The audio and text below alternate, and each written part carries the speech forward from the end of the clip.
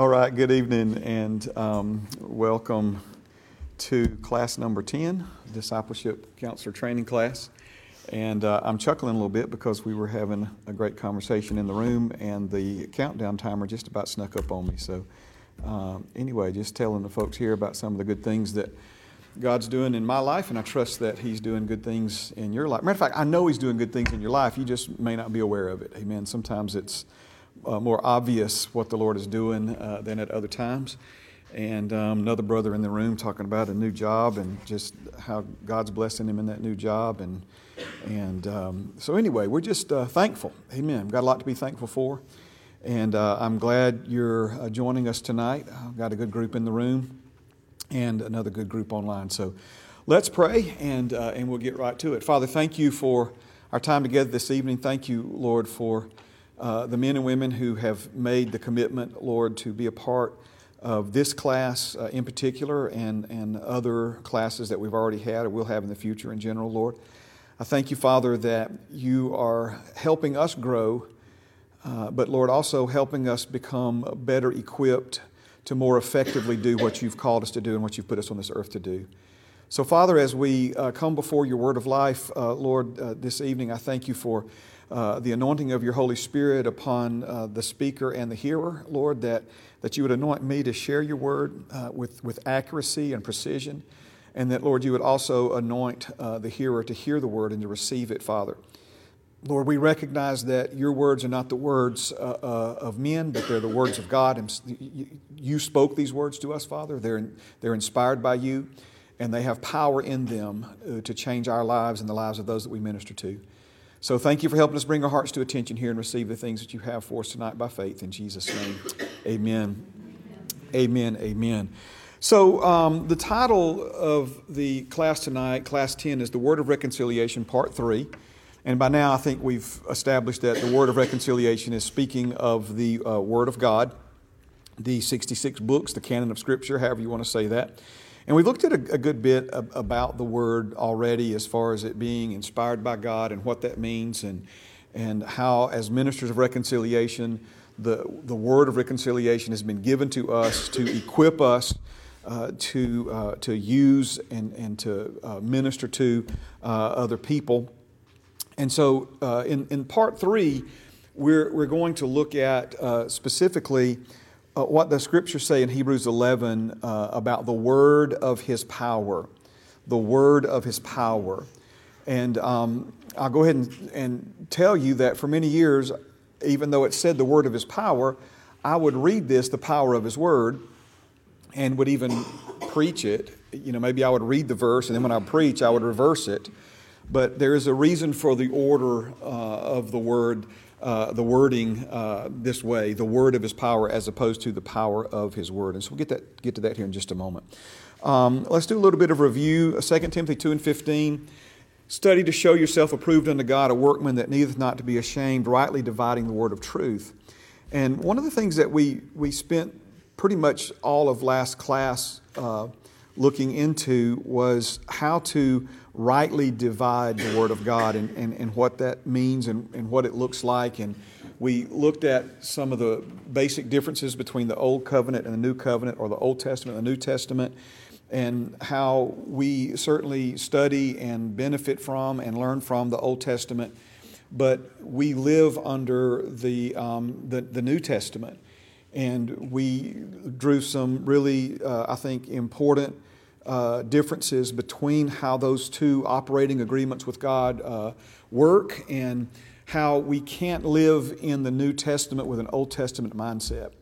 And I know this is a really broad sweeping statement, and I try to avoid making those because I obviously have never met every single member of the body of Christ, but having been in ministry now for better than 3 decades, I've had the opportunity to minister in a lot of different denominations, been on staff in different denominations, even had like licensure with different denominations. And so the spectrum of people that I have had the opportunity to interact with in the body of Christ, a large portion of people today are trying to live in the New Testament with an Old Testament mindset. In other words, this is not one of those rare problems that only a few people struggle and deal with. And it's because we live in a performance-based society, and we live in a performance-based world. We live in a what have you done for me lately world, and our minds have been indoctrinated and conditioned to think in those terms. And so it's very easy then for us to carry that mindset into the New Testament or a New Testament relationship with God. So remember, it's not about what you deserve, it's about what God desires for you to have. And the extreme price Jesus paid for us affords Father God that luxury now. So we live under grace. It's not what we do for God, it's what God's done for us. Remember, the Old Testament was about what you do for God. The New Testament is what God's done for you. That doesn't mean what we do for God isn't important, but our righteousness or our standing before God in the eyes of God is not based upon what you do. It's based upon what He's done. And that's a really, really important point that we will circle back around to and develop in greater detail at a later date, because the Bible has a lot to say about righteousness by faith, okay? So we ended on last class looking at some of the differences between what the Bible seems to say about God in the Old Testament versus what it seems to say about Him in the New Testament. And one of the things you got to remember is that God is eternal. He's uncreated. He's the same yesterday, today, and forever. He's always been and He always will be. So any thought or thinking, perspective that we might have that God has somehow changed is wrong. In other words, if that's part of your efforts to try to understand the Scriptures, that for instance, God was just real strict in the Old Testament and He got real nice and sweetened up in the New, that would be wrong. Okay, God has always been God, always will be God. But what we do see is that God has revealed Himself to us progressively throughout the Word of God, meaning come middle of the Old Testament, we know a whole lot more about Him than we knew in Exodus. And we talked about the 950 different names that God has used to introduce Himself to us. And each one of those names are revealing a little bit more about His nature, about His character, about His generosity. And of course, to me, I think the one name, and really it goes beyond even a name. We see in the New Testament that God is Father, and then we see that God is love. And for those who may not have had the best experiences with an earthly father, that you may struggle with that some. I've certainly ran into that over the years. But God is Father, and you gotta understand that there were people in the Old Testament that when they wrote His name or the name that they knew, they wouldn't put vowels in it because they just felt it's just so precious and so sacred, and they were so afraid that they might make a letter wrong, and they thought that would upset Him, and next thing you know, He's having to come apart on them and that sort of thing. And what we ultimately see is that He is our loving Heavenly Father. And in the Old Testament, there was one person more than any other person that understood this about God, and that was King David. He was a man ahead of his times, and in the Hebrew it's the Hasid. To say it correctly, you almost have to get that part of the Hebrew language, the Hasid of God. And if you think about it, David was the one who wrote so much about the loving kindness of God. The loving kindness of God. This understanding of God, we take for granted that people have always known this about Him and understood this about Him, but the reality is that they did not. And one of the things that we've been diving into here on Sunday mornings is where the Scriptures say that Moses knew the ways of God, but the children of Israel only knew his acts or His actions. And that's still a real problem in our world today. Like, how many times did you hear people refer to this latest hurricane as an act of God? See, that's, when we don't know the ways of God, anything that we don't understand, we try to just write off as the mysterious will of God or as an act of God, when it absolutely, positively was not. So you have these rare people in the Old Testament who knew God more intimately than others. Moses being one of them, David being another one of them.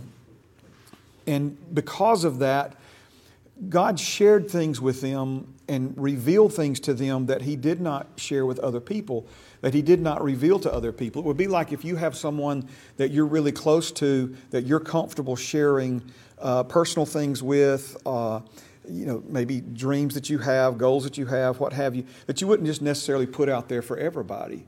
And if you can understand that on a personal level, human to human, then translate that over then into someone that God became close to, that became close to God, and God could trust them enough that He could share things with them that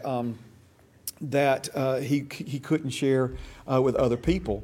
Daniel would be another example of that. In the New Testament, Paul, it changes in the New Testament because in the New Testament, God's now revealing things to us that were kept secret and kept hidden from the foundations of the world. And so that's a huge thing. But even like with the Apostle Paul, Father God, he was so close to God, and God trusted him so much that He took him to heaven and showed him around, and then told him some things and showed him some things that he was not allowed to tell us. So many things that God revealed to Paul that they were revealed to Paul so that he could then put them in writing, and now we have the wisdom of God in those writings. But then there were things that the Lord whispered in Paul's ear and perhaps even showed him in heaven that He told him, it's not for this age, it's not for this season. Don't let that out of the bag, so to speak. Okay, so as I could talk about those things forever, because the door of opportunity that we have available to us now as sons and daughters of God, it's unprecedented in the history of mankind on this earth. In the Old Testament, you had those three offices, king, priest, and prophet, and it was a very select group of people that ever even remotely qualified. But just to qualify for that, didn't mean you would be chosen to have a portion of God's Spirit upon you. And now we have His Spirit available to us without measure. So there are so many, differences in this New Testament, this new covenant. And of course, this makes us a serious threat to God's enemy, the devil. And so obviously the devil is trying to keep us confused and deceived and lazy and indifferent. All these things that prevent us from really growing up into and excelling in the things that God has for us under this new covenant. So we see then that the revelation of God, and when I say the revelation of God, I'm talking about who He is, I'm talking about what He's like, I'm talking about His character, His nature. I want him there's a lady in the room that she has a beautiful laugh. And she was sitting in another part of the room, and one of the other ladies heard her laugh, and they go looking around. It's like, oh, she's here, So what is, God laughs. What does His laugh sound like? These kinds of things that, because He's real. I mean, when we say He's a person, obviously He's God. He's uncreated. But we're talking about the person of God and the personality. That's another one. Thank you, Holy Spirit. His personality. God has a personality. And so what is His personality like? And even the distinction between God the Father, God the Son, and God the Holy Spirit. These are three distinct persons with three distinct personalities. And the opportunity that we have to fellowship with them, to be led by them, to know them intimately, to hear their voices. Again, please don't take it for granted. It is a rare and precious gift that we have available to us. Now, as we learn and study and grow up into these things, we sometimes face these dilemmas to where we see something about God in the Old Testament that seems to contradict something that we see about him in the New Testament. And so how do we resolve that? And here's a classic example, and I think I taught, 24 lessons on this. I'm not here to try to get off and all that, but James tells us, let no one say when he's tested, tempted, or tried, he's being tested, tempted, or tried by God. For God cannot be tested, tempted, or tried by evil. Evil, there's the word kakos, which means to stop short or give up or quit. God cannot be tested, tempted, or tried by evil, nor does he test, tempt, or try any man. Right? So you hear something like that, and then, it's like, well, wait a second. Jesus said, lead us not into temptation, and it says that God did test or God did tempt Abram, in the whole sacrificing Isaac scenario. And so you read those things and you're like, well, is the Bible contradicting itself? Which one is it? Well, let me go ahead and assure you that there's no contradiction. If there is an apparent contradiction or something that appears to be or seems to be a contradiction, I can guarantee you that there is always an explanation. And so let me give you one example. When it says Jesus taught us to pray, and he said, pray to the Father that he would lead us not into temptation. You think, well, why would we ask Father to lead us not into temptation? Because the religious thinking is that when we're tested, tempted, or tried, this is how we get stronger in our faith. And I've even heard people say that God's tempting us and testing us to see what we're really made of. I mean, how is it that he knows everything, but he doesn't know what you're made of? I mean, so just some of those lame examples don't work. But let's just say that is the case. Well, then why would Jesus tell us to ask God not to do something that would be ultimately in our favor and our benefit? So even then, no matter which side of the debate that you land on, it doesn't make sense either way. All right. And so here's the answer. It's an incorrect translation, because the verb tense there in the Greek is what's called aorist subjunctive imperative. You're not going to have to know this to get into heaven one day, so just hear me though, okay? The aorist subjunctive imperative tense would literally be, don't do something that you're not doing. Don't do something that you're not doing. You say, well, that don't make sense. Yes, it does. Think with me for a minute. Don't do something that you're not doing. When the Lord was teaching me this, my son was very little, and there were kids running in the hallway of the church. And somebody said, don't run, because they were already running, right? And so my wife looks at my son, who is not running, and says, don't run. Okay, why? Because when a little boy sees other little boys running, what does he want to do? He wants to run in the church too, right? So that would be an example of aorist subjunctive imperative. When she said, don't run, she was telling him, don't do something that you're not doing, okay? All right, you with me still? Okay.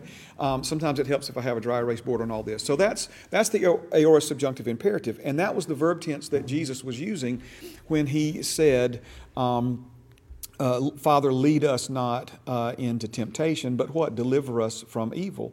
So the aorist subjunctive imperative simply means the translators missed it by one letter. And how they should have translated that is, our Father who art in heaven, he leads us not into temptation, but delivers us from evil. So there should be an S after lead there. You still with me, or am I going too deep for you already, too early in the class? Yes? You good? So he leads us not into temptation. So notice now, all of this then comes into alignment with all the other verses that speak to this on the subject. When he says to Abram, it said, the translation is God did test Abram. The word could have easily been translated venture. God did venture him. If you understand how venture capitalists work, a venture capitalist is like, here's an opportunity if you would like to take advantage of it. And so the opportunity that God presented Abram, listen to me now, a man he was in covenant with, which meant, by terms of a covenant, anything you ask your covenant partner to do for you, you are obligating yourself to do for them. So when God, who was in covenant with Abraham, when God asked Abraham to offer his own son as a sacrifice, by covenant, God was obligating himself to do the same one day for all of Abraham's sons. Are you following me? So he puts wood on his 30-year-old son's back, and they walk 3 days, and they go up on a hill. We do not know for sure, but you will never convince me that it wasn't the exact location where Jesus was later crucified in Jerusalem. We do know that where he was crucified is present-day Jerusalem. And they go up the hill. Any of this sound familiar, right? Wood on his back, 30 years old, up the hill. Even the fact it was a 3-day journey, which to Abraham, that would have been, 3 days of my son's a dead man. And yet, God provided himself a ram, actually, who was caught in the thicket. Are you seeing this? Okay. So you have to understand a lot of things to understand the true heart of God here. But again, to the Old Testament reader, God was just putting Abraham, in the vice to see, if he squeezed him hard enough, if he would lie and deny him. And it's just simply not the case. I could go on and on with Job, and we see that Job's issues were fear, and fear opens the door to the devil. Job did not have a covenant with God, which meant everything he had was already in the devil's hands. But again, the point I'm trying to make is that if you want to know who God truly is, and if you want to know what he's really like, his personality, all the above, then you have to see it in the life of Jesus. You have to see it in the life of Jesus. Now, this may be a little bit of an odd way of presenting it, all right? But I want you to think of the Word of God as a court system. And I have a typo there. It should say a court system, okay? Think of the Word of God as a court system. And when we talk about a court system, like, for instance, the court system that we have here in the United States of America, if there is a ruling from a lower court that doesn't settle the question, that there's still confusion, or one side just absolutely disagrees with that, then we have opportunity to do what? To appeal, right? So you can take the ruling from a lower court up to an appeals court, to a higher court, for further clarification, for further examination, and so sometimes in the appeals courts it's not just a single judge, but it's multiple justices, so that we get a lot of eyes on it, and from that then comes perhaps greater clarification.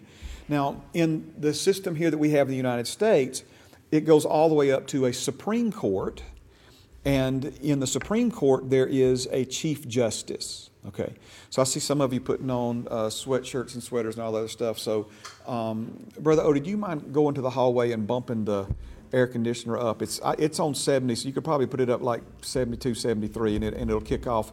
But what I've done is I've left the fan on. So leave the fan on, if you will, brother, and it'll still circulate the air. And I apologize. Anyway, this is challenging to get the temperature right in this room this time of year. It's probably, if we were meeting outside, we'd all need jackets, but it was pretty stuffy in here as we started. All right, are you still with me? Everybody good? All right. Is this making sense to you? So again, can you get that visual imagery then of an appellate court all the way up to the Chief Justice? All right. So if you read something in the Old Testament, remember now in the Old Testament, David talked about in one place, how there's no hope in life. And the Bible says that there's no hope in life, okay? But obviously that was based on what he was dealing with at the time. That was based on what he understood at the time. That was limited, right? We know that the opposite is true, that in Jesus there's hope. Solomon, life is a cruel trick. It's a joke. It's all futile. It's nothing. It's not worth living. Well, the Bible records that he said that, okay? But that was what he understood based upon his revelation of God at that time. We know more about it now, and we know that that's not true, even though, quote unquote, the Bible says that. You still with me? Man, listen, I think I said something like this last week, so let me say it again. And I don't think I'm the only one, but if I'm the only one, just go ahead and let me say this, all right? There was a time in my life where these were the questions that stumped me. These were the questions that, I was like, well, God, if it says this, then what about this? And I don't understand that because this. And, I was kind of one of those guys that listened, And so when the preacher would preach life on Sunday morning and death on Sunday night, I'm like, which one is it, dude? Just tell me because I got to know this, right? And even, it's not edifying, so I won't go into the whole story, but there was a time in my adult life when I was not on staff at a church and didn't ever plan to be ever again. But I wanted to know the truth so I could teach it to my children. I didn't want my children to be confused about these things like I was. And because anytime there's confusion, see, we were created to be bold. Amen. We were created to be confident. And so the devil's constantly trying to undermine our confidence, dinging away with these little questions, and that's an inconsistency, and if the Bible was really true, it would say it different, that sort of stuff, okay? So if you look at it as a court system, rulings that were made in the Old Testament were made based upon what they knew at that time. So anything that you read in the Old Testament about God or how God does things that doesn't seem exactly right or doesn't quite seem to line up with what God's showing you, you have to take that and drag it from the Old Testament through the blood of Jesus into the New Testament. Okay? And so, would you like to guess what the Supreme Court of the Word of God is? It's everything written in red. Because what's written in red, or if you don't have a Bible that has, red letter edition, written in red means it came directly from the mouth of Jesus himself. So this is God in the flesh living among us speaking. And we know that he came just based upon, like I shared with you, his first sermon. You've heard it said, but I say. He came to get some things properly aligned, and some ideas and some teachings and some even practices that people had adopted based upon what they understood from the Bible that were incomplete at best and totally wrong at worst. Okay? So, the Word of God as a court system, the Supreme Court are the words spoken from the mouth of Jesus, or the parts written in red. But if there is a Supreme Court, then there's a Chief Justice. And the Chief Justice is John chapter 10, verse 10. And John chapter 10, verse 10 is written in red from the lips of Jesus. He says this, "The thief does not come except to steal and to kill and to destroy." Notice the period there. Full stop, okay? "I have come that they may have life and that they may have it more abundantly." So what Jesus is doing here is he is drawing a line in the sand. And he is saying, if it's stealing, if it's killing, if it's destroying, it's the devil, it's the thief. That's his only agenda. He wakes, I don't know if he sleeps or not, but you understand what I'm saying? That's what, he wakes up, theoretically, in the morning. How can I steal? How can I kill? How can I destroy? But Jesus has come that we may have life and that we may have it more abundantly. And this rule of thumb, if you will help you immensely when we see things like tornadoes and hurricanes and all this other stuff. And I'm not here to teach on all that. I've already mentioned it twice. But we live on a broken planet, and the planet is broken because of sin. But as God's children, we have a covenant and are able to rise above these things. But again, we have to walk with the Lord and listen to Him. Now, amen. So let's go. We're going to kind of start making a little turn here. Let's go to James chapter 1 and verse 22. James 1 and 22. And it says, "But be doers of the word and not hearers only, deceiving yourselves." Be doers of the word and not hearers only, deceiving yourselves. So we've spent some time now, I guess the better part of a class and a quarter, on rightly dividing the Word of God. Now we come to this, what the Bible teaches us about skillfully applying it. And again, we see this worded directly that way in Hebrews 5, where there were people who had been saved and a part of the church for many years, but were still as spiritual babies, spiritual infants. They needed somebody to feed them when they should have been feeding other people the Word, spiritual meals. And he specifies that it was because they were unskilled in the Word of God or in the Word of righteousness. not necessarily unknowledgeable. He didn't say that they didn't know. If they've been in church that long and paid half attention for 10 years, they knew some things. But it wasn't the knowledge that was necessarily what enabled them to grow. It was the doing. And so when we talk about skillfully applying, first of all, we're talking about skillfully applying it to our own lives, to put into practice the Word of God in our own lives. But as ministers of reconciliation, remember these classes are taught from the perspective of equipping you to be a minister. Then a minister of reconciliation helps other people learn how to mentors other people, leads other people, counsels other people, serves other people, teaches other people, whatever word you want to put in there. But this branch of the ministry of reconciliation, known as discipleship, this is where we help people understand the Word of God and then be able to put it into practice in their lives.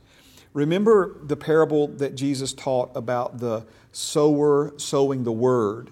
And he compared it to seed being planted and how the seed would land on different soil conditions, and the different soil conditions would produce different results.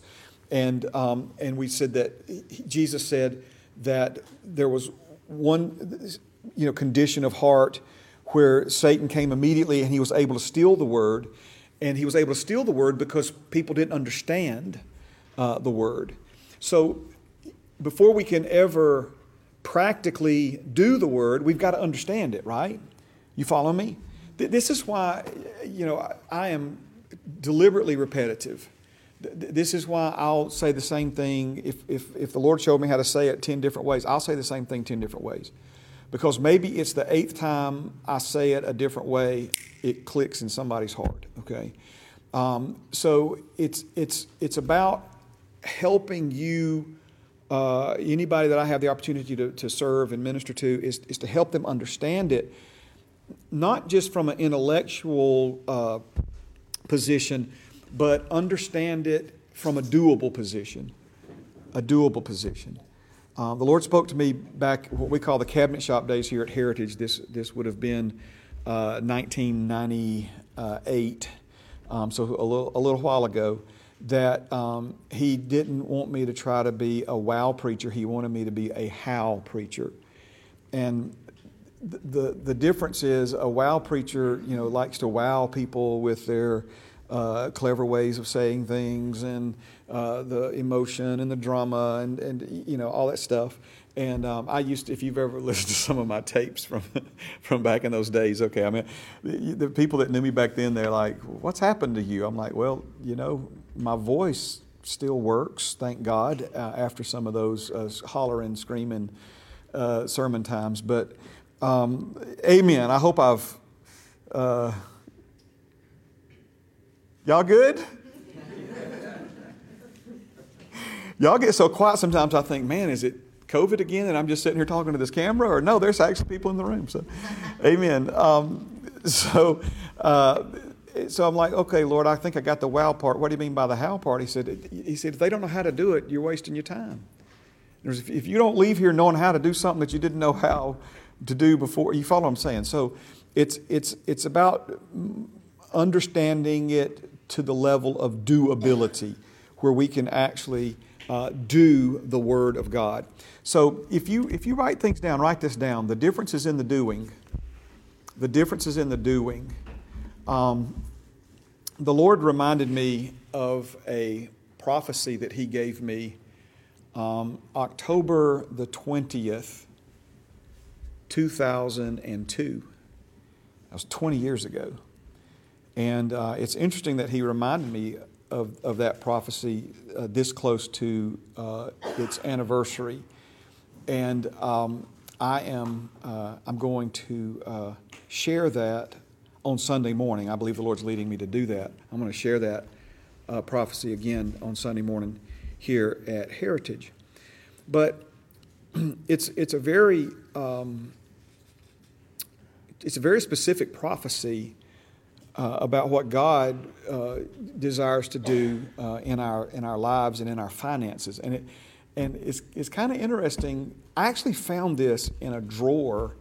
It was one of our associate pastors who retired, and I was looking for some healing scriptures. A man came by the church and asked, some healing scriptures, and I had given my last copy away, and I said, "Man, Pastor Rick used to keep some of those in his drawer," and so I went to his drawer to find the healing scriptures, and he had a copy of that prophecy in there. Now, here's the unique thing about that, though. Okay, it's back to the locker, the foot locker with my yearbook in it, right, with Brother Don. Is that I found that the Lord, for those of you who don't know, we've started a sermon series here at Heritage on Sunday morning called Giving and Receiving.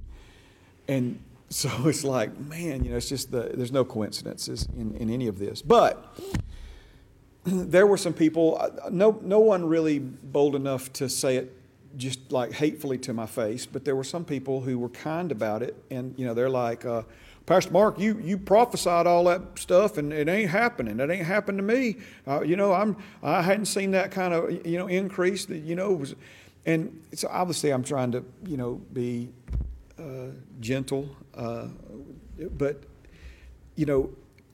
with a prophecy that somebody may be inspired by the Holy Spirit to give, or all the way down to something that God Himself has said directly to us.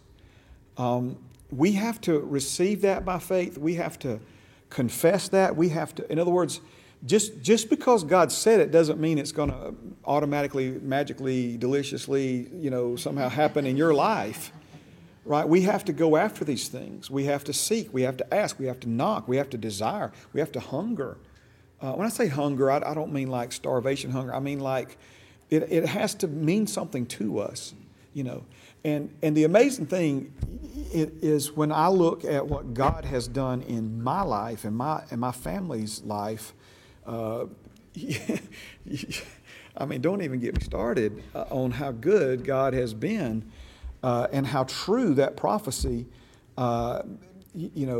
has proven to be concerning my life and my family and a lot of other members of this family of faith. So you can hear the Word of God and it not benefit you. As a matter of fact, I'm not trying to scare anybody off from hearing the Word of God, but we actually see that in Hebrews 4 that when we hear the Word of God and don't do anything with it, that it can actually be harmful to us. Because if God speaks to you and you ignore Him, it makes it a little bit harder for Him to get your attention next time, because you become desensitized, to His voice. So just because you hear, God, speak to you through His Word or through someone else or what have you, there's still a response that's called for on your part and on my part, and so how we respond to those things. Amen? Are you with me? So this is what we mean by the simple statement, the difference is in the doing. If you're a hearer only, right? That's what the Scriptures say. Be careful, because you'll just wind up deceiving yourself. Because you can hear things from God that'll encourage you. You can hear things from God that'll make you feel better about yourself, whatever that means. You can hear things from God that'll give you a pep in your step, or so to. But if you just hear it and never act upon it, the difference that the power the difference making power that's in His Word, right, will be limited at best as it relates to you and to your life. Now, Jesus gave us a parable on this. We see it in Matthew's Gospel and in Luke's Gospel. And it's in Matthew 7. We'll begin at verse 24. Jesus said, "Therefore, whoever hears these sayings of mine and does them, I will liken him to a wise man who built his house on the rock. And the rain descended, and the floods came, and the winds blew and beat on that house. But it did not fall, for it was founded on the rock. But everyone who hears these sayings of mine and does not do them will be like a foolish man who built his house on the sand. And the rain descended, the floods came, and the winds blew and beat on that house, and it fell, and great was its fall. I'm sorry, I didn't put that last one up there. And the rain descended, the floods came, and the winds blew and beat on that house, and it fell, and great was its fall. So in this parable, Jesus is clearly, emphasizing the importance of hearing these sayings of mine and doing them. And so he gives us this scenario of two separate individuals who both hear the things that Jesus has to say to us. And they both built houses, and they both experienced the same identical situations, coming against them in life. But one individual stood the test of time as life happened to him and difficulties and challenges that he faced. He kept rising back to the top again and again and again and again, so to speak. But the other man, he didn't. His life kept crumbling, kept falling. Okay, and so, but notice that whole parable, Jesus says it was to emphasize the fundamental difference. One man heard and did, the other man heard and did not do. Okay, so the difference is in the doing. Now, we could spend a long time on this part. I'm going to try to go through it quickly. I don't want to go through it too fast. But we see some very unique ways that we can develop skillfulness with the Word of God. All right, and so let's run through these. First of all, we see the Word of God is seed, and we see it in a lot of places. But 1 Peter 1, chapter 1, verse 23. Having been born again, not of corruptible seed, but incorruptible through the Word of God, which lives and abides forever. Then again in Mark chapter 4, where Jesus said the sower sows the Word. We see this in Matthew 13, I think Luke's Gospel as well. I don't remember the exact chapter in Luke. So the Word of God then is seed. So this means one of the skill sets that we need to develop where the Word of God is concerned is to learn how and to understand the importance of planting the Word of God. Now that may sound like an odd thing, and certainly I don't mean go out in your backyard and dig a hole and bury a Bible. That's not what we mean. Okay, planting the Word of God. What I am endeavoring to do right now is plant the Word of God in your hearts. Okay, and this may not be exactly 100% accurate, but if you're hearing things you've already heard, then perhaps I'm not planting it, but I'm watering it. Okay, so planting the Word of God in other people's hearts and minds and lives.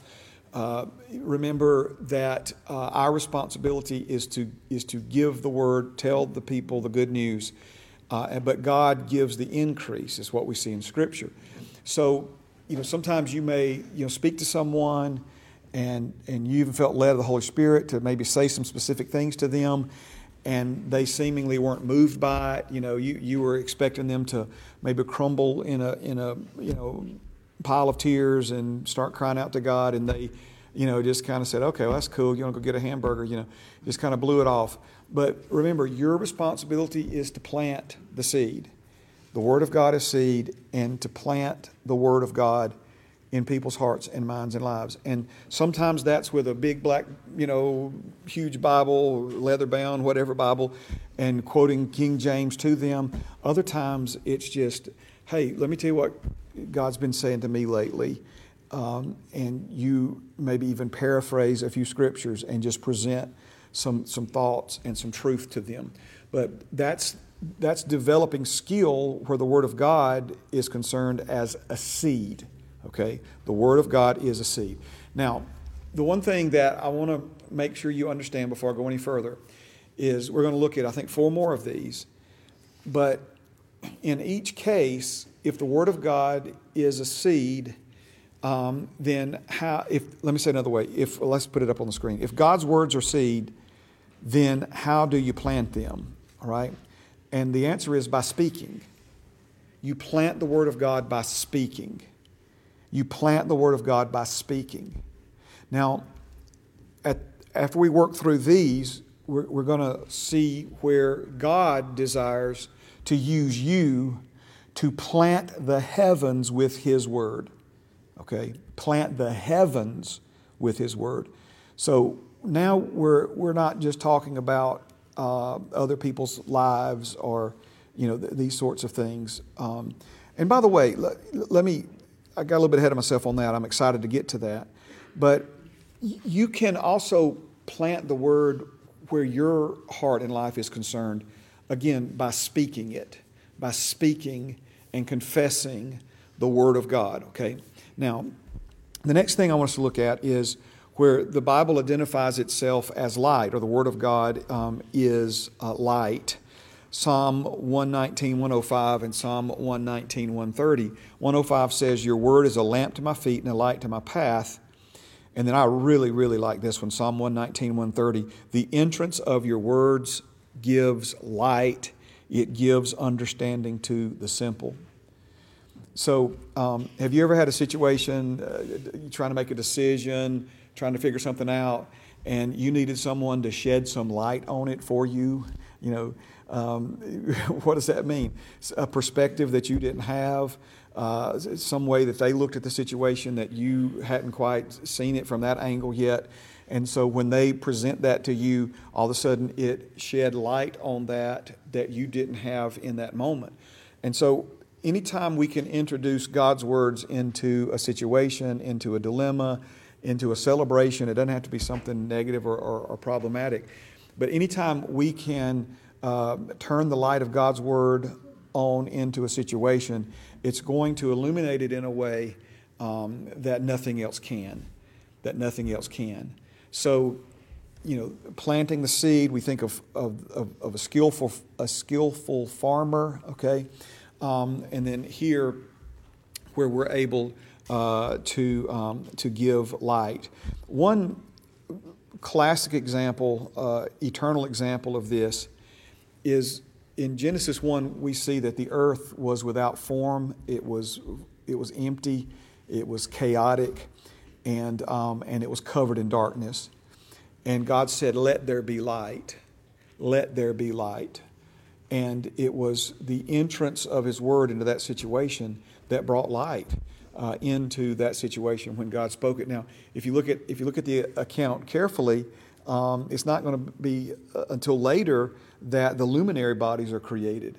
And of course, we know that one day in heaven that it won't be the sun that gives us light, but that Jesus Himself will be the light in heaven. So the entrance of your words gives light. It gives understanding to the simple. This one you may have already picked out or thought about. The Word of God is a sword. The Word of God is a sword. And this one comes out of Ephesians chapter 6, verse 17. "And take the helmet of salvation and the sword of the Spirit, which is the Word of God." Okay? So the sword of the Spirit, which is the Word of God. This, of course, is from that beautiful depiction of our spiritual armor that the Holy Spirit gave the Apostle Paul and, of course, passed along to us. And we see that the sword of the Spirit was the offensive weapon. All the other implements, all the other armor pieces were defensive in nature to protect and defend against an attack. But the sword of the Spirit is the offensive weapon. And I know I've said it a couple of times already, but if the Word of God is a sword, then how do we swing it at spiritual enemies? Speaking it. Come on now, you with me? Do I need to spend a little more time there? What did Jesus do when the devil came at Him hard and fast? It is written. It is written. It is written. Right? He spoke the Word of God. That's how, every time Jesus, went back at the devil, when the devil tempted Him, every time Jesus went back at Him with the Word of God, he was revealing His sword skills. Amen. He was, notice, rightly dividing, skillfully applying every time. And then remember, the devil tries to mix it up, and he tries to use the word against Jesus incorrectly, obviously, and Jesus wasn't fooled by that. So the word of God is the sword of the Spirit, and if we are going to effectively swing that sword, we're going to have to do it by speaking the word of God out of our mouths. Man, I almost want to just take my glasses off and pull up a chair and just talk to y'all about this for a little while, because this is important, right? This is important. We don't wrestle against flesh and blood. People aren't your problem. People aren't your problem. People being influenced and manipulated by the enemy, they may appear to be your problem, but they're not your problem. The devil's your problem. We don't have authority over other people's choices and actions, but we do have authority and weaponry to use against the demonic spirits that are trying to influence and manipulate other people and use them against us. Are you hearing me? This is really, really important. And so, from time to time over the years when I've taught on the subject of spiritual warfare, I've had people say, I'm not into all that warfare business, Pastor Mark. It's like, well, listen, whether you're into it or not, you woke up in a hostile environment this morning. You woke up on a planet that is engaged in spiritual warfare. There's a very real devil who is roaming about like a roaring lion, seeking whom he may devour.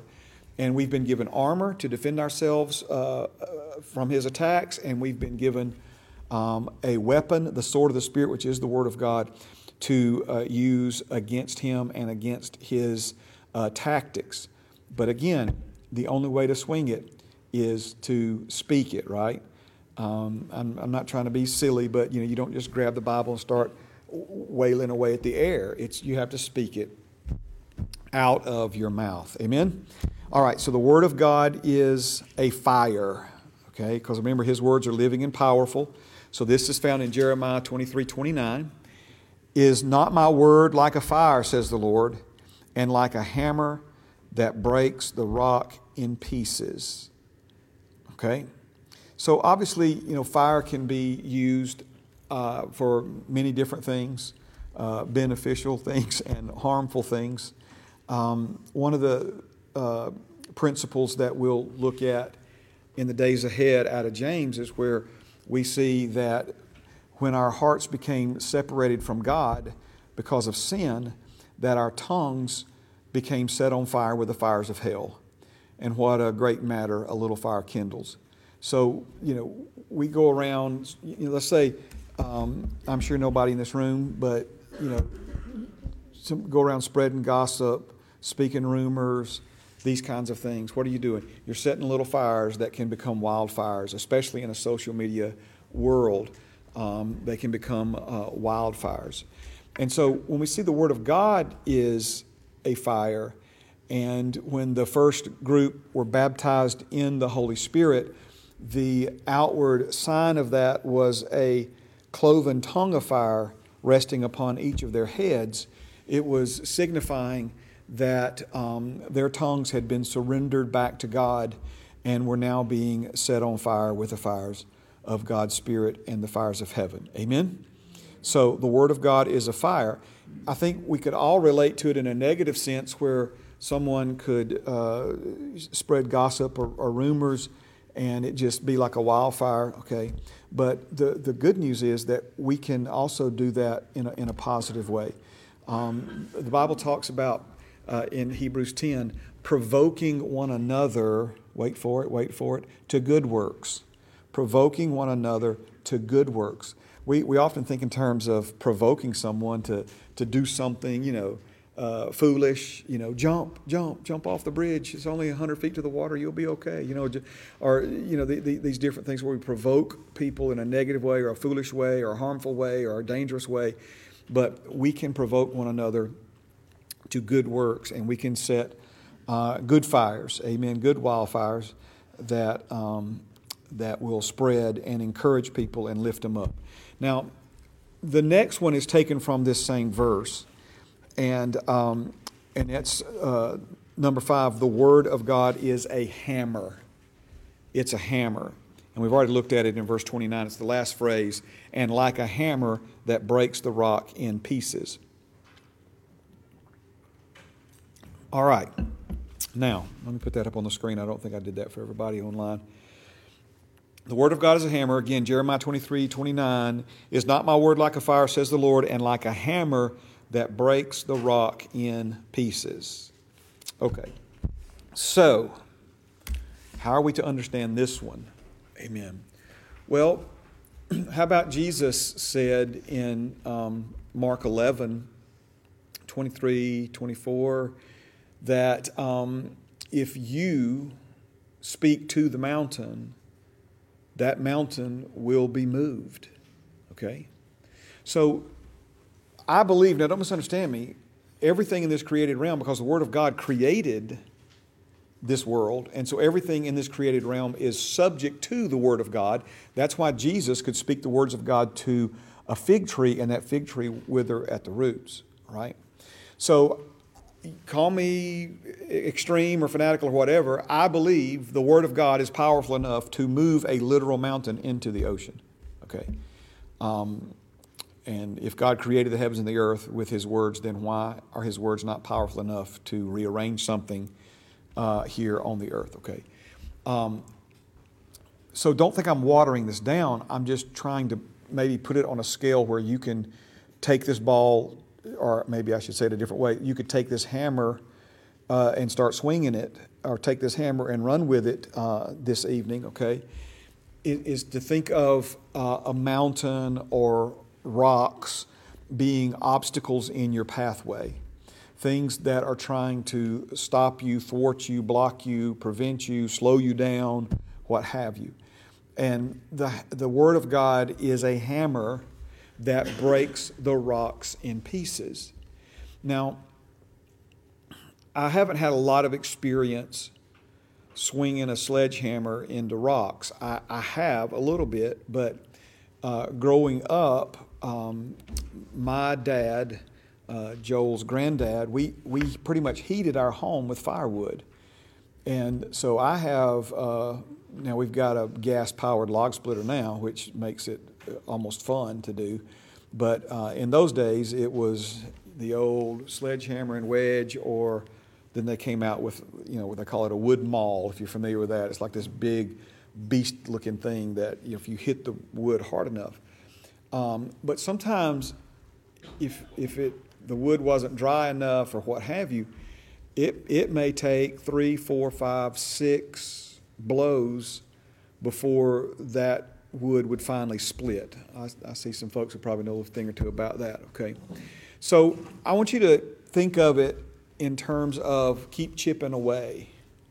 Keep chipping away. Keep chipping away. In other words, how do you, if the Word of God is a hammer and you've got some obstacles that need to be broken up and removed, how do you break through that wall? How do you break through that obstacle? If it's a hammer, you break it with a hammer, but if it's a word hammer, then you swing the hammer by speaking it. So the simple point is keep speaking to the mountain. Keep speaking to the obstacle. Keep speaking to the symptom. Keep speaking to the problem. Keep speaking to the situation. Amen? I don't know if we get to it tonight, but, like there are certain things in the Scriptures where the Bible says, all of my children are taught of the Lord, and great shall be the peace of my children. Any parent in the room, you need to start speaking that over your children. You start planting the heavens and their hearts and lives if they hear you say, notice again, you say, well, I tried that, Pastor Mark, and nothing ever changed. It's like, again, keep chipping away. Keep chipping away. Amen. Again, testimonies before service, for class this afternoon. One of the people in the room she's been chipping away at a situation, and this week she experienced some breakthrough. Okay, some breakthrough. So the Word of God is a hammer. It's that breaks the rock in pieces, and we can direct the Word of God at things in our lives and see those things broken apart, see those things moved, see those things change. Are you with me still this evening? So let me challenge those of you watching online, those of you in the room. if there's some situation or issue in your life that you need some breakthrough on, you would desire some breakthrough in that area, maybe it's something that's just kind of been hanging over your head, maybe it's some physical symptom in your body, maybe it's some financial issue, I don't know, legal, whatever the case may be. Pick out something in your life that you want to see some progress in, some movement, positive, move the needle in a positive direction. I'm not asking you for 5 or 6 or 3 or 4, just one thing. And then ask the Lord, what is a verse or some verses that He has already given to you for the purpose of using against that situation for change, okay? And then start swinging the sword. Start turning on the light. Start sowing the seed. Start swinging the hammer. Start lighting the fire, okay? By how? How do we do that? By consistently speaking. Now, if you have a situation that you are wanting to see some change made, because again, if we don't know how to do this, if we don't ever start trying to learn how to do this, okay, then it's interesting because part of what, and it happens like this every now and then, but part of what we've talked about tonight, actually we're going to be covering in the main service, but it's Luke's version of the parable of the two men and the 2 houses, and Luke includes something in there that we didn't see. I believe it was Matthew's version, and that was that the man who heard and did the word of God, it wasn't just that he built his house on a firm foundation. The Bible says that in hearing and doing, he dug deep. Meaning what? Meaning he dug through all the stuff that is just kind of accumulated and things that those, you'll know where to say amen if you stay for the service tonight, but where does topsoil come from? It comes from leaves falling out of trees. It comes from stuff that blows in and it accumulates over time, but you can't build on that. You can grow some nice watermelons in that soil, but you don't want to build a house on that soil. And so you got to dig through all that stuff. And a lot of times things that we think and have you had to unlearn some stuff? You understand what I mean by unlearning some stuff? Stuff you've learned, stuff you've been told about God since you was a kid. You find it out now. Ain't no more true about God. The Bible don't say nothing about that. It's just what mom and them believe.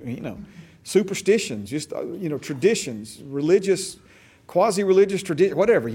And so you have to unlearn it. Well, the unlearning it is you're digging. You're digging through the stuff that won't support the kind of life of faith, hope, and love that God created you to live. And so notice though, the same way that he built on the firm foundation is the same way he dug down to get to the firm foundation, by doing. It's when you start doing the Word of God, now all of a sudden, you start seeing things you didn't see before, because it was never meant to just be an intellectual gospel.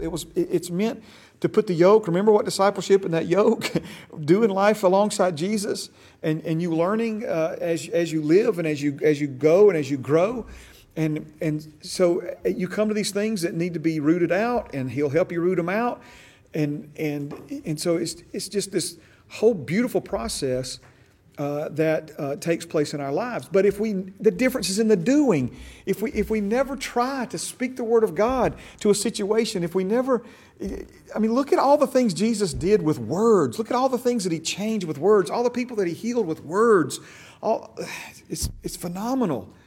And remember, He was our example. He's our example. Okay. Amen. You still with me? All right. Let's go to Hebrews chapter 1. Hebrews chapter 1. All right. So now we're getting to the second part of our title, which is the word of His power. The word of His power. You get anything out of this? All right. Now I'm serious. I want you to, let me tell you, I forget, it was a few years ago, probably more than that now. I was here teaching, and the church owns these buildings here across the street, and we own the ones out here on Brook Lane. And it's rental properties for the church. The Lord blessed us. I mean, to give you some idea, the tax appraised value on that one is, I think, $1.3 $3 million, and we bought it for $130,000.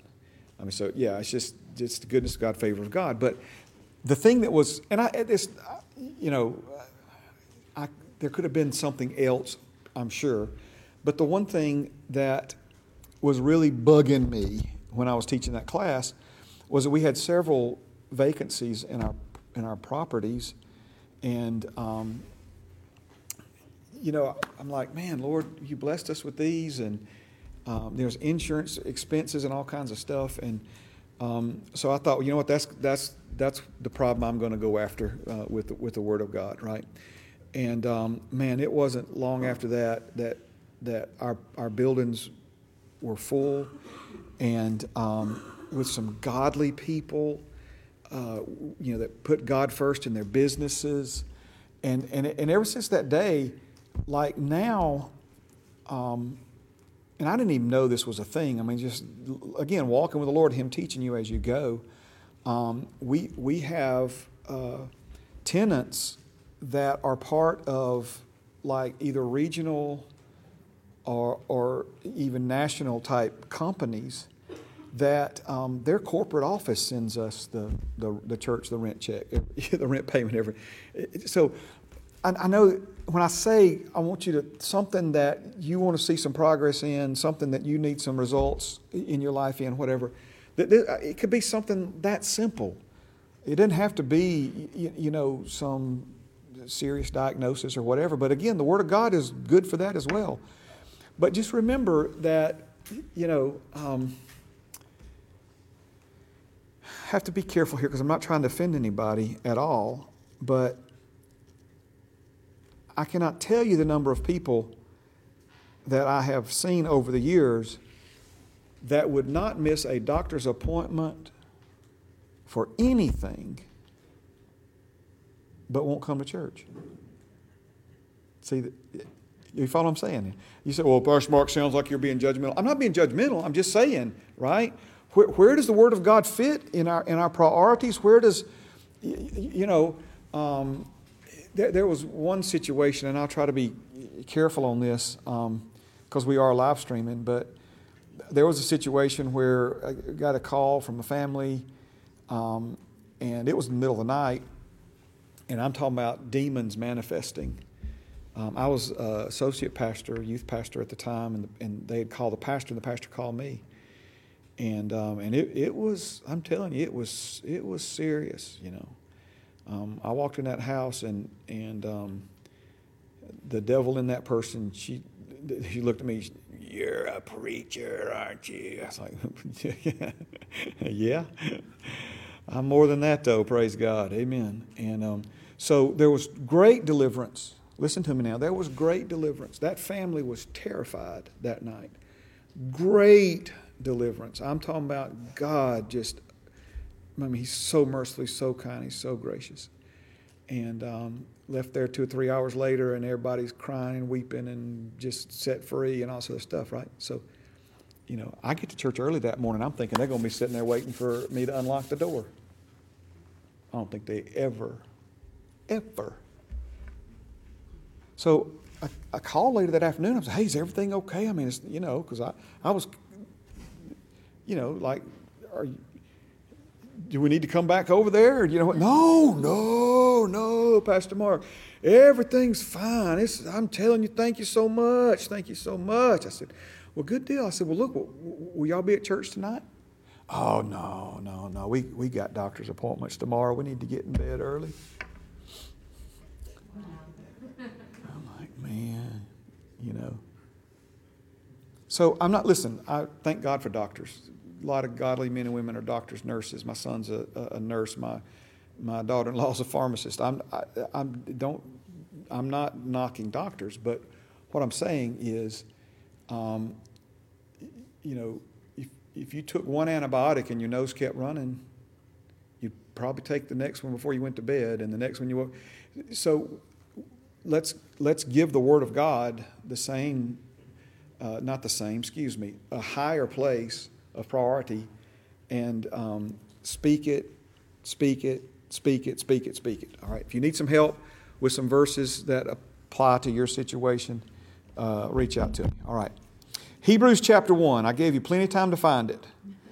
Amen. All right. Hebrews chapter 1, and let's begin at verse number 1. We'll read 1, 2, and 3. God, who at various times and in various ways spoke in time past to the fathers by the prophets, has in these last days spoken to us by His Son, whom He has appointed heir of all things, through whom also He made the world, who being the brightness of His glory and the express image of His person, and upholding all things by the word of His power, when He had by Himself purged our sins, sat down at the right hand of the Majesty on high. Wow. We don't know for sure who wrote, or let me say it another way. We know the Holy Spirit wrote the book of Hebrews, but we don't know the instrument that He used. There are lots of different ideas, with most people leaning towards it being Paul or one of Paul's close associates, perhaps Barnabas or Apollos. There are some who say, and I think it'd be pretty cool if this is the case, that it was Priscilla of the dynamic duo Priscilla and Aquila, meaning a female author, and that's why her name was not attached to the book. Don't get me wrong, I think it'd be neat if that's the case, but the first gospel evangelist to tell the world that Jesus was alive was a woman, so we don't see God playing that game. Are you following what I'm saying? Not just a woman, but a woman who had a really shady past. Let me say it another way, okay? That woman would not be allowed, she would not have been allowed to testify in a court of law. That was how her culture and society looked at her. It wasn't how her Creator Father looked at her, okay? Let me tell you something, though, that to me is a little bit more important than debates on who wrote it. It's to whom it is written, okay? And this is an epistle, which is a fancy word for letter. The epistles begin after the book of Acts, so starting with Romans. And we see that Romans is a letter to the church at Rome. We see 1st and 2nd Corinthians. They're letters to the church at Corinth, Thessalonica, Ephesus, Philippi, Colossae, Galatia.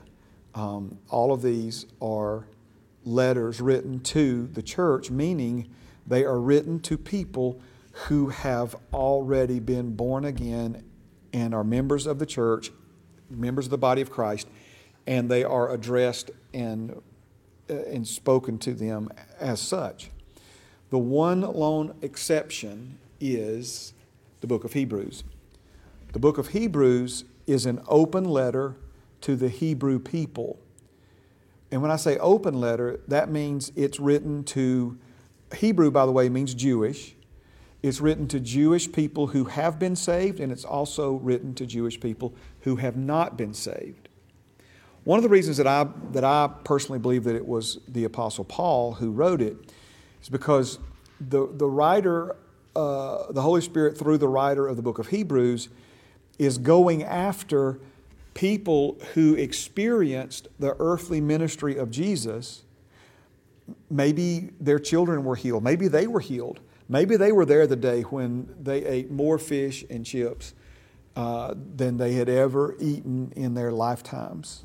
Food was so plenteous they ate until their bellies hurt and there was leftovers, okay? All these people who heard Him teach, who witnessed His miracles, who saw Him cast demons out of people, and yet they had never accepted Him as their Savior. They had never called upon Him to receive salvation. And given the timing now, a lot of those folks have already passed into eternity. But, so that's one of the emphases, whatever, one of the things that the Holy Spirit through this writer is going after. And so we see in the early portions of the book of Hebrews that he is establishing, the Holy Spirit is establishing that Jesus is greater than this, and Jesus is greater than that. He's greater than the angels. He's greater than the prophets. He's greater. And so like one example would be a major hang-up for a lot of people in this day and age when this book was written was that Jesus was descended from the tribe of Judah. And so the priesthood, if you recall, was from the tribe of Levi. Y'all remember us talking about that?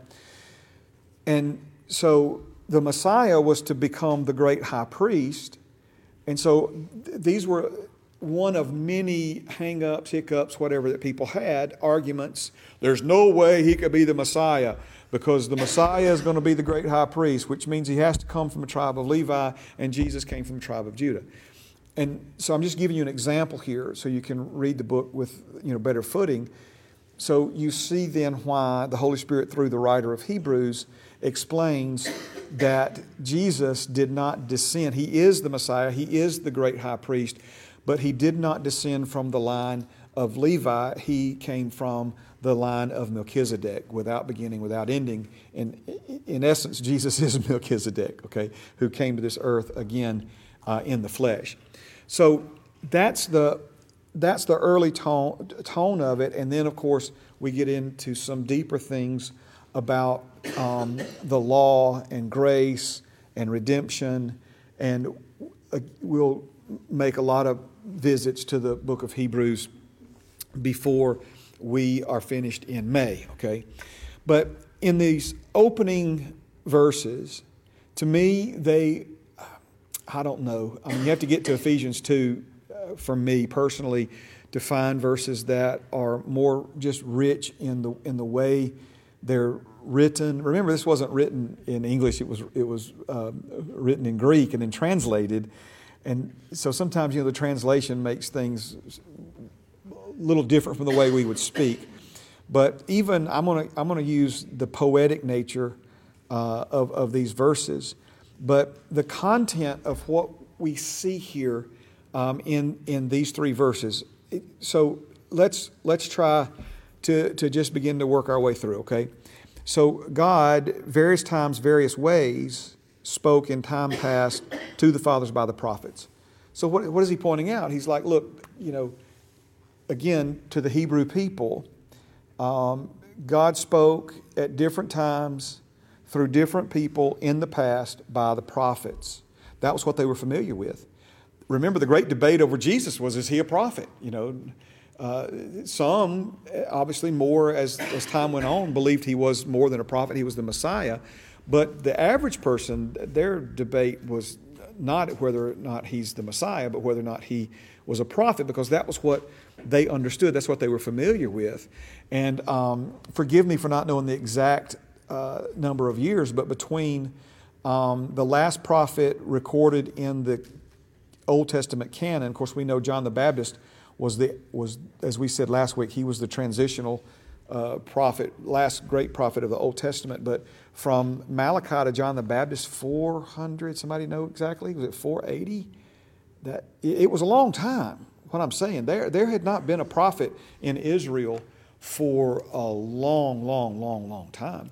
And so all these people would have known about prophets is what they had been told about them from the Scriptures, or those that knew how to read, what they had read about them in the Scriptures. And so all they knew is that Jesus was doing things that they ain't never seen anybody else do. And so they're trying to figure out where he fits into all this. So he goes on, because notice it's a comma at the end of verse 1. So various times, various ways, spoke in time past to the fathers by the prophets, has in these last days spoken to us by his Son. Now, the important distinction here is, when you dig into the original language, it's more obvious than what we have in the translation. But he's saying that the prophet was more like a mouthpiece for God, that God would speak through. But in these last days, and a little translation would be, in these last days, God is speaking to us in the person of His Son, through the person of His Son. Now, what I'm fixing to share with you, I hope helps you as much as it's helped me. Because what we're seeing here is God distinguishing the difference between the prophet as a mouthpiece and Jesus as a representation of His person or His personality. Let me say it another way. The personality of the prophet in the Old Testament was not necessarily a reflection of or a representation of the personality of the God that prophet spoke on behalf of. That's key. That's really, really key, okay? Because let's go back to, I think we've mentioned this already, but the Samaritans offend Jesus. Geographically, you could take a shortcut through Samaritan-held land, and maybe not quite as much as going through the Panama Canal, but it would cut some time off of a journey. But you had to get permission from the Samaritans to pass through, and if they were in a bad mood, they told you no. And so they asked if they could pass through, and the Samaritans said no, and the disciples were offended, and they asked Jesus if they could call down fire from heaven and commit genocide. I mean, that's how angry they were. And Jesus says, you do not know what spirit you're of. The Son of Man did not come to take life, but to give it. Okay, now we mentioned that last class. But again, where did they get this idea of calling fire down from heaven? They got this thought, this idea from the Old Testament prophets. And obviously, I mean, different time, different age. I'm not trying to go into all the different explanations for that. But there's a key place in God's conversation with Abraham where He shows him all the land that He says, I'll give you one day. So the question, Abraham didn't ask it, but I'm sure he was thinking about it. And I was certainly, as I was reading it, he was like, well, God, why one day? Why don't you, if you're going to give it to him now. I mean, why's he got to wait this whole time, And so, obviously there's different reasons for that. But the reason that God explains is He says that the iniquity of the Amorites is not yet fulfilled. What does that mean? It means that God has a line, and they hadn't crossed it yet. But there will come a day, because God's a just God, but there will come a day when they cross that line, and when they cross that line, then God will deal with them. And you say, well, why is He waiting if He knows it's going to be all this other stuff? Well, see, sometimes what we don't realize is that just because God knows what's going to happen in the future, that doesn't mean He's causing it or making it happen, okay? But a lot of times we see things in the Bible that are speaking on a national scope, and God doesn't just deal on a national level, He also deals on an individual personal level, right? So when He pronounces judgment against the children of Israel, the first generation that came out of slavery in Egypt, and He finally had enough with them times 10, and He says, okay, you're not going in to the promised land. But there were exceptions. Am I right about this? Anybody remember Joshua and Caleb? So we sometimes think in terms of on a national level, and God does as well, but a lot of times what we don't know is that all these things playing out are giving people opportunities. We know that Jesus hasn't, for instance, Father God hasn't sent Jesus to come get us from this earth and bring us back home with Him yet, because He's long-suffering. He's trying to extend it as long as He possibly can to allow as many people as possibly will to have an opportunity to get saved. Okay? And so when He says that the iniquity was not yet fulfilled, we see that there is a line, right? And that it's going to come a day when God's going to... Listen, what these people were doing to babies and children and the sacrifices, and I know that sometimes people have a problem, with God and His justice and judgment and these sorts of things. But again, He's fair. I'm not trying to go into all that. But the bottom line is God spoke to people in the past through, I like to say it this way, the mouthpiece or the instrumentation of a prophet. But now, in these last days, He is speaking to us in the person and the personality of His Son. Here, this might be a better example, okay? I get my Elijahs and my Elishas confused. I believe it was Elisha, where people were making fun of him being bald-headed, and he called a mama bear out of the woods. Anybody read that story in the Bible? Whew, man, it's like, what in the world, okay? Well, again, Jesus is like, you can't base what you understand about God's personality and nature on the personality of the prophet, but you can base those things on Jesus. All right. I'm not sure why all of my notes just dropped out on me, and we're about out of time, but I want to get one more point in. Can you hang with me just a second? Are you getting anything out of this? Okay, y'all have been really quiet, but it's a different kind of quiet. I think it's an absorbing quiet. Is that fair? Y'all absorbing all this? Okay. Amen. Let me get there. Praise God. So, I can probably just. It's in John 14 and 9, where Jesus makes it very clear that if we have seen Him, we have seen the Father. Okay, and that's extremely significant.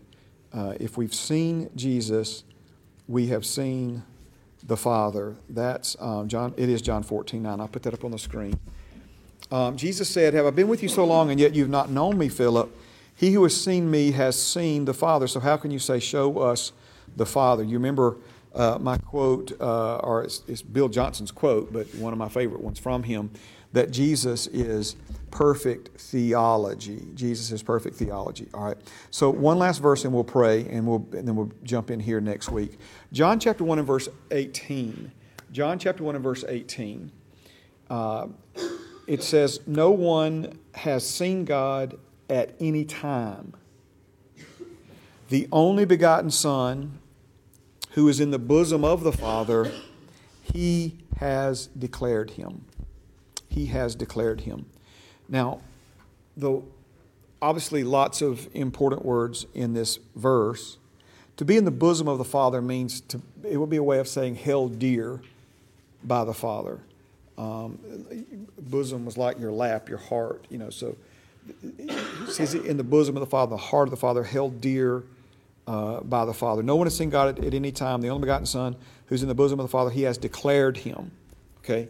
This word declared, this is what it means. Declare means to make known completely, thoroughly, particularly, and finally.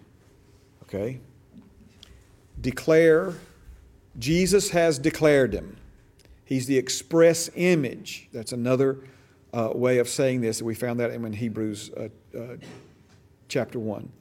Declare means to make known completely, thoroughly, particularly, and I love that last part of that definition, and finally. And it was finally, because we look at all these other folks, and they were speaking for God and this sort of thing, but, is that what God's like? I mean,